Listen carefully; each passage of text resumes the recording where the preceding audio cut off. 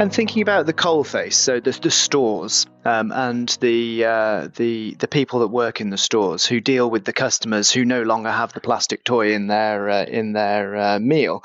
How did you work with them, and how did you engage them and inform them? What was the messaging like? Well, funnily enough, the messaging we used was very much in keeping with the consumer messaging, because, at the end of the day, we're all consumers, and we sold to them why we were doing it, so that they fully understood why we were doing it. We know it is the right thing to do, to not have, single-use plastic toys that end up in the footwell of your car for weeks and months unplayed with.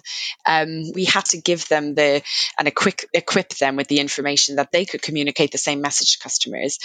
But I think on a consumer level, everyone understood why we were doing it and really got behind it.